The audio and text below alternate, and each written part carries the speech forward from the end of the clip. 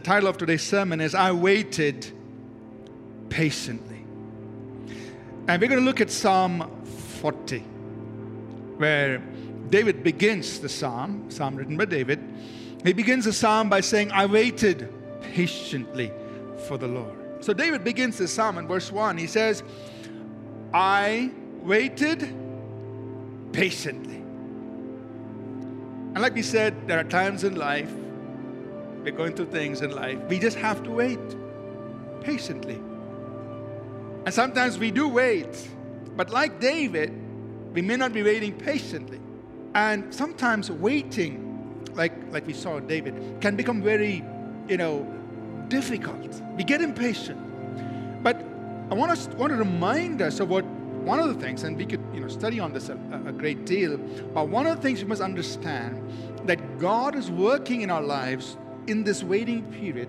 The only way you and I are going to develop spiritual stamina is by going through stuff in life where our faith is tested, and the testing of your faith produces endurance. So let patience have its full course. Let patience have its complete work, so that you may be perfect, complete, lacking nothing.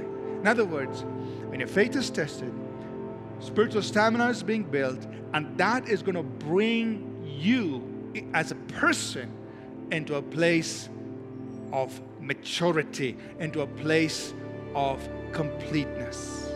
So don't think when you're waiting, when you're in that horrible pit, in the muddy clay, you feel like you can't look up, you feel like giving up. But even those little whispers, those little tweets to God, help me. Hello, God. God listens. So what do you do when you're waiting?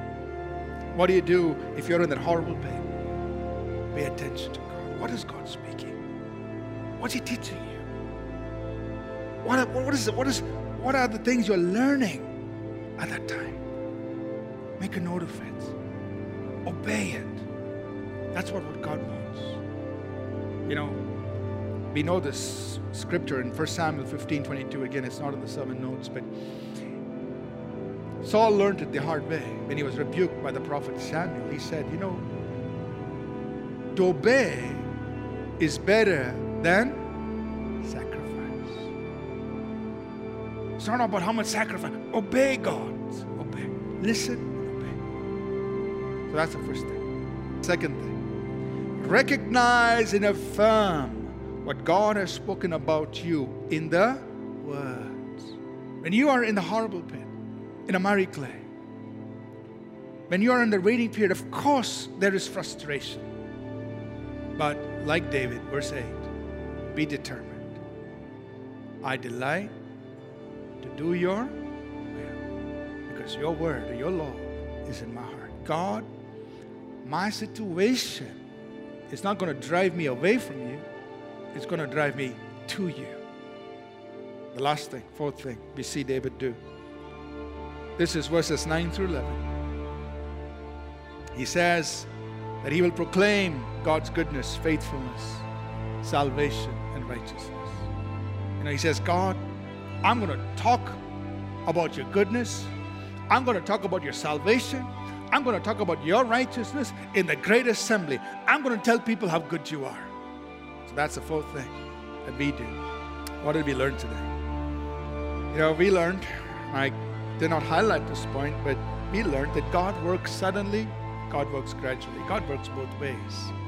We love the instantaneous. We love the instant healing, the instant deliverance, and the change in your life, the breakthrough. We love that. But God also works gradually, because there are certain things that can be accomplished in our lives only through a process. So we learned that we must let patience run its full course. So while you're going through it, let it run its full course, because you're going to come out a better person. What is God doing when you are waiting? Three things. While I'm waiting, God is perfecting something in me. Second, while I'm waiting, God is near me, leaning over and listening to me. Number three, what is God doing? While I'm waiting, God is releasing something powerful through me. And what's the hope we have? We have this confidence that, regardless of what the horrible pit is, God will bring us out. He will set us on top. He will establish our steps. He will put a new song in our mouth, and others will see it. I will give praise to God. This is our confidence. Let nothing shake that confidence. God is bringing you out.